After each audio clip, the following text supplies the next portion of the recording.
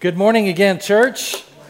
Good to see you all here. I know probably for several of you it's been a quick weekend. It's been probably a lot of things to do. I know there's grad parties going on, mothers probably visiting for Mother's Day, so hope that you are having a blessed weekend this weekend. I always struggle with one-off sermons on special days like today, so I was struggling with what to say, so I figured I would probably just do something pretty encouraging and keep it short. So I accept PayPal, Venmo, Cash App, and I'll just keep those open, and the more I see coming in, the shorter we'll go. How about that?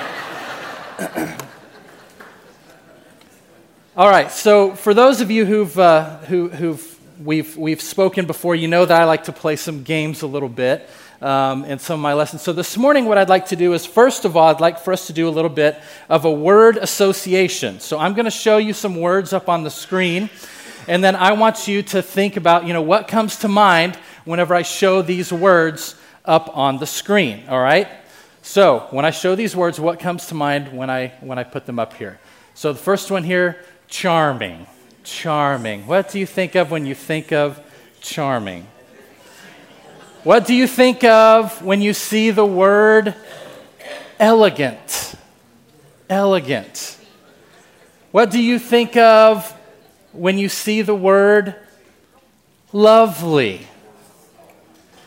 What do you think of when you see the word pretty? What do you think of when you see the word wonderful? Now, I'm going to stop here, and guys, if you've not got the hint yet, that this was your opportunity to either bump your mom or your wife or whatever, then I don't know if I can help you anymore. All right, let's play another quick game. And this one I want us to think about, we're going to play a word scramble here. So I've scrambled up some words. These are words that we might hear from a young mother, all right, in honor of Mother's Day here. So help me unscramble these words if you can. All right, unscramble the word for me. Here you go. All right, so the word is asleep. Very good. I'm tired. I need a nap, right? That's what we promised you. Okay, that's this afternoon. All right, what about this one? How about this one? Any guesses? All right, if you unscramble this one, you might see the word drained. All right, I am feeling drained. So tired. Okay. How about another one? Let's look at this one. All right. Get away from me. All right. Annoyed. I need some space. All right, let's take a look at another one here. 2 words. All right, very good.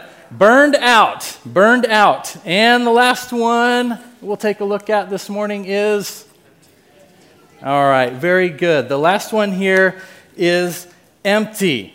It's empty. I know that sometimes when we're running around, I know especially with moms, but this could be for anybody, you run around and sometimes we feel drained, sometimes we feel empty.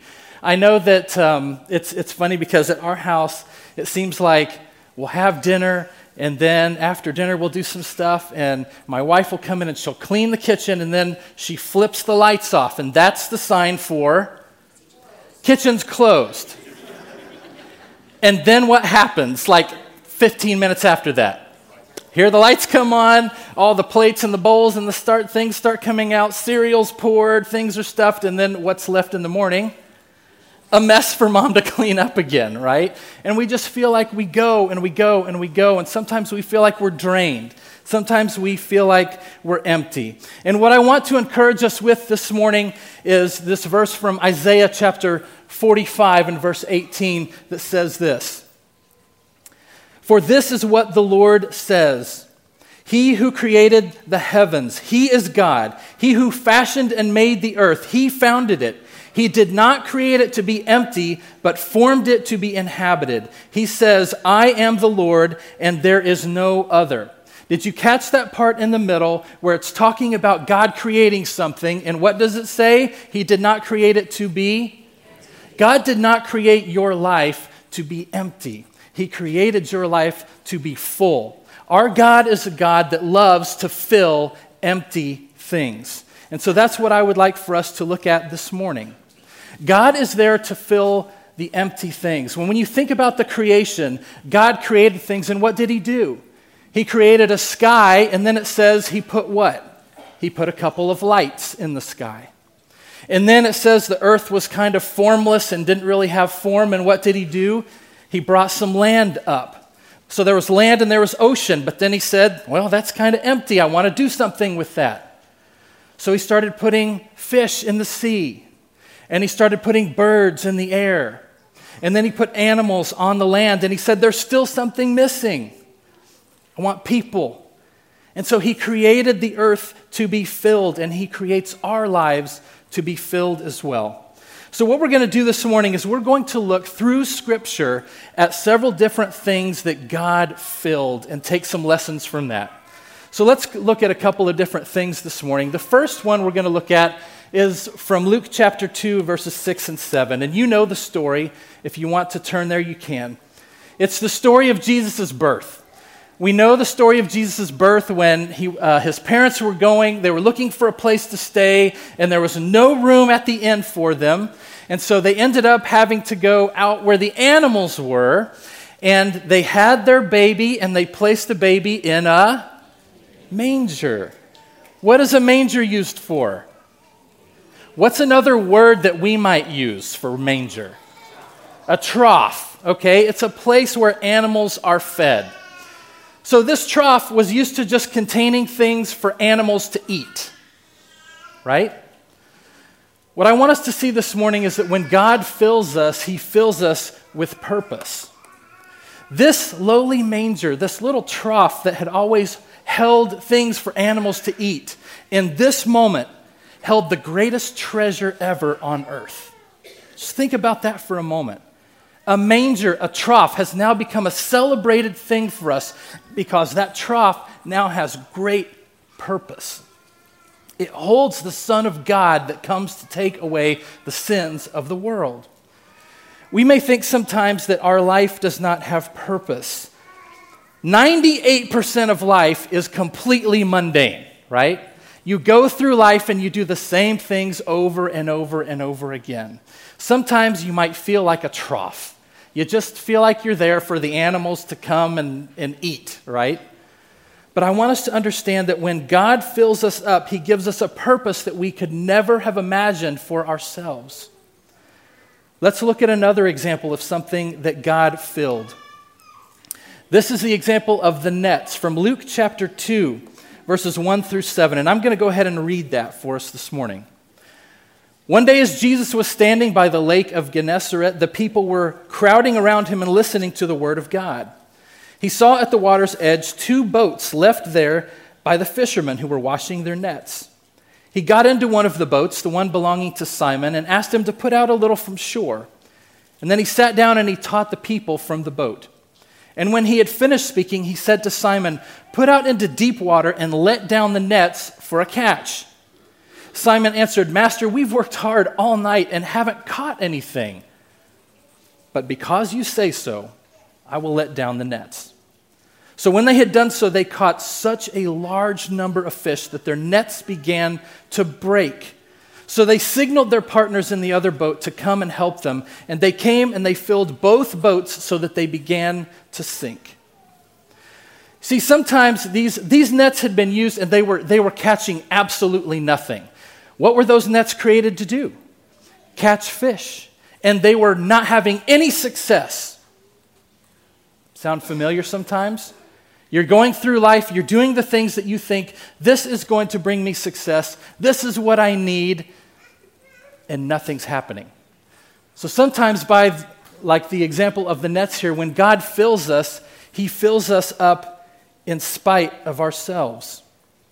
Jesus appears and says, "Put the nets down one more time."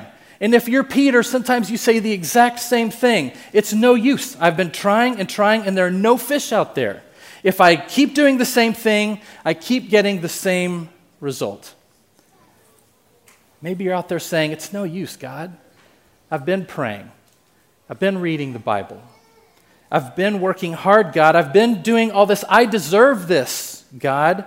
And Jesus comes along and says, yeah, but you've been doing it without me. Let me fill you up.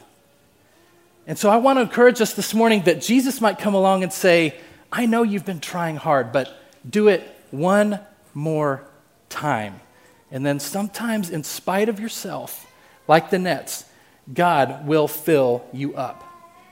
Let's take a look at another one this morning.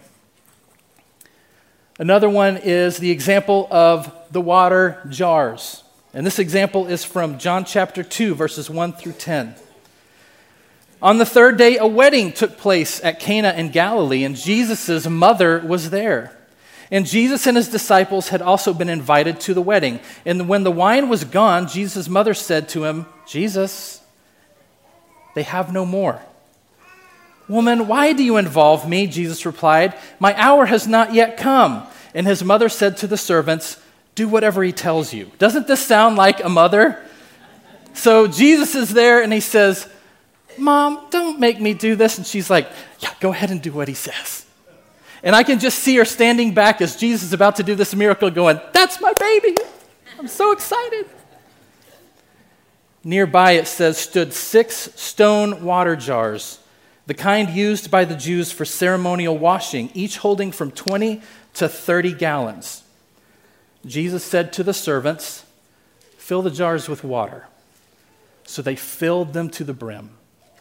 And then he told them, now draw some out and take it to the master of the banquet. They did so, and the master of the banquet tasted the water that had been turned into wine, and he did not realize where it came from, though the servants who drew the water knew. And then he called the bridegroom aside, and he said, everyone brings out the best wine first, and then the cheaper wine later, after the guests have had too much to drink, but you saved the best till now. So what I want us to understand from the water jars is that when God fills you, he makes you extraordinary. He makes you extraordinary. Have you ever felt like your life isn't making a difference? You hear all these motivational speakers and sometimes preachers that tell you you can be everything that you've ever dreamed of and have everything that you ever wanted, but maybe you feel like, I'll never get there. I'll never attain that. I'll never measure up. We feel like our lives are just plain, like a big jar of water. So often we feel like the things we do are ordinary. But to Jesus, even the smallest acts of kindness are extraordinary. To Jesus, even the smallest gift made out of a pure heart is extraordinary. When we let Jesus fill us and guide our actions, we become extraordinary. To the little girl who makes a bracelet for a stranger, you are extraordinary. To the teenage young man that sits down to chat with the new kid, you're extraordinary. To the mother that cooks dinner for the 1,756th time, you are extraordinary. To the elderly man that calls someone just to say you appreciate them, you are extraordinary. That's what God does when he fills us up like the water jars. Let's take a look at another one. We know this story as well. This is the story of the baskets. We know the story that there were a big crowd that came to listen to Jesus, and they brought a little gift of a few fish and a few loaves of bread, and they said, Jesus, this is what we've got. We don't have enough money to go buy for everyone. And he said, just sit the people down and we'll feed them. And it says, the people sat down, Jesus took the loaves and the fish and gave thanks and broke them, and they just started handing them out. And what happened? What's the rest of the story? There was so much that there were leftovers. In fact, there were 12 baskets of leftovers that were picked up. So what I want you to understand from the story of the baskets is that when God fills you up, he will fill you up to overflowing. He will fill you up so that there is leftover. Now, how many in here like leftovers? There's some people that don't like them, but I'm going to tell you something. There is nothing better than having a pot of chili, and then the next day you make some rice, and you pour that chili over it, and you put some Fritos and some sour cream and some cheese. And are we done yet?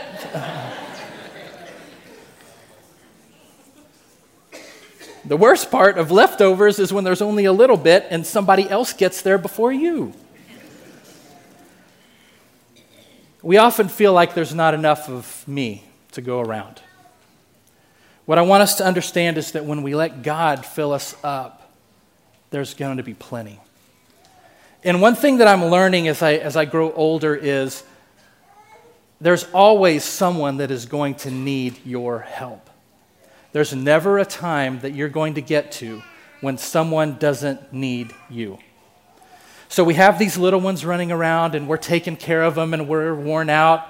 And then as they get older, you're helping them with their homework and you may not have to feed them or whatever anymore, but you're helping them with other things. And then they get older and you're helping them pick out dresses and you're fixing their flat tires. And then they get older and they have their kids, and then what are you doing? You're helping with the grandkids. And then you're getting older, and one day your spouse says, I can't reach down there anymore. Can you clip my nails? Or whatever they ask you to do. There's never a time where someone doesn't need you. What I want us to understand is when we let God fill us up, that's when we have overflowing. If you're just working on things to fill yourself up, you're going to run out. You're going to burn out. But when we let God fill us up, he fills us up so that there will be overflowing. There will be leftovers. And the last thing I want us to look at this morning is the story of the tomb. We all know the story of the tomb, and what I want to focus on is a little bit different this morning because usually when we think of the tomb, we think of what word to describe it? Empty. But I want us to focus on just one moment when the tomb was full. So think with me about this for just a minute. That tomb was designed to hold what? A dead body. That's what the tomb is designed for. And for one moment, something stirred inside that tomb. For one moment, this body took off the clothing that was over the face and sat up. For one moment, this tomb that was designed to hold something dead was holding something that was alive. When God fills us up, God fills us with life. So here we are sometimes thinking that everything in our lives is going to wind up dead. Sometimes we think our friendships or our jobs, our hopes, maybe even our marriages, or our streak of staying sober, whatever it is just dead. There's no hope for it at all. But if that is you, I beg you to pray the most dangerous prayer and wonderful prayer that you have ever prayed, that God would fill you up. Because I believe that God is a God of resurrection. He doesn't let dead things stay dead. He delights in seeing things come back to life. Would you pray that prayer with me this morning? That God will fill us up and resurrect the things that we think are dead within us. Mothers and grandmothers, today I pray that you will be filled by seeing the blessings that God has placed in your life. Maybe you're out there and you're feeling full this morning, and I am so happy for you, and that is great. Celebrate that. But if you're out there this morning and you're feeling empty, we love you. And we would love to pray for you this morning that God would fill you today. If you haven't yet started your walk with God and maybe you would like to learn more about baptism, we would like to help you with that. Or maybe you felt that you should be, that you've fallen away, that you've kind of walked away from God. We would love to pray. Whatever your need is, we're going to have our shepherds and their wives at the doors. They will be ready to pray with you if needed. So I would like to close the lesson this morning by praying this prayer based on Ephesians chapter 3, verses 16 through 18, which was our scripture reading for today. So let's pray, and then after this we'll sing. We'll stand and sing our song. Father in heaven, I pray that out of your glorious riches you may strengthen us with power through your Spirit in our inner being, so that Christ may dwell in our hearts through faith. And I pray that we, being rooted and established in love, may have power together with all the Lord's holy people to grasp how wide and long and high and deep is the love of Christ, and to know this love that surpasses knowledge, so that we may be filled to the measure with all the fullness of God. Amen. Let's stand and sing together.